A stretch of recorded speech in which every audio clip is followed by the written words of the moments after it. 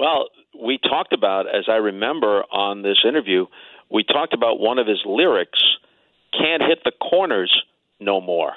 That's right.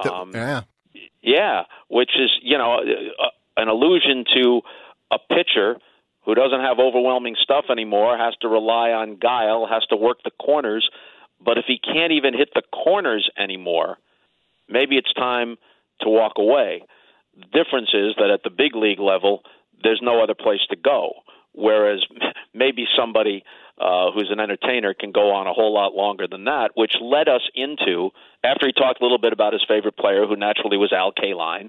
If you grew up in Detroit and you're of a certain age, of course exactly. Al Kaline was going to be your favorite player. And then there was also a reference to Vinnie Johnson. And I'm not exactly sure how, but he was talking about Vinnie Johnson, the microwave, coming off the bench for the Pistons and getting hot and raining jump shots. Can't hit the corners no more.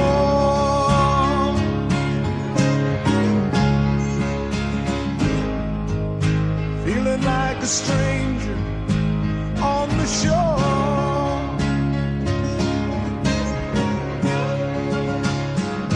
Used to be.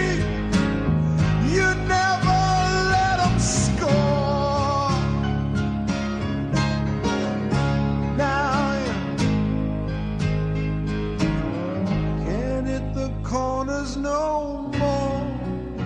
But the reference to "can't hit the corners no more" led to a question that was a good question in 1990 or 1991, whenever this interview took place, and now seems laughable, which is, can you rock on into your 50s and 60s? Because that generation of rock and roll guys was hitting or had hit their 50s at that point. Bob was 46.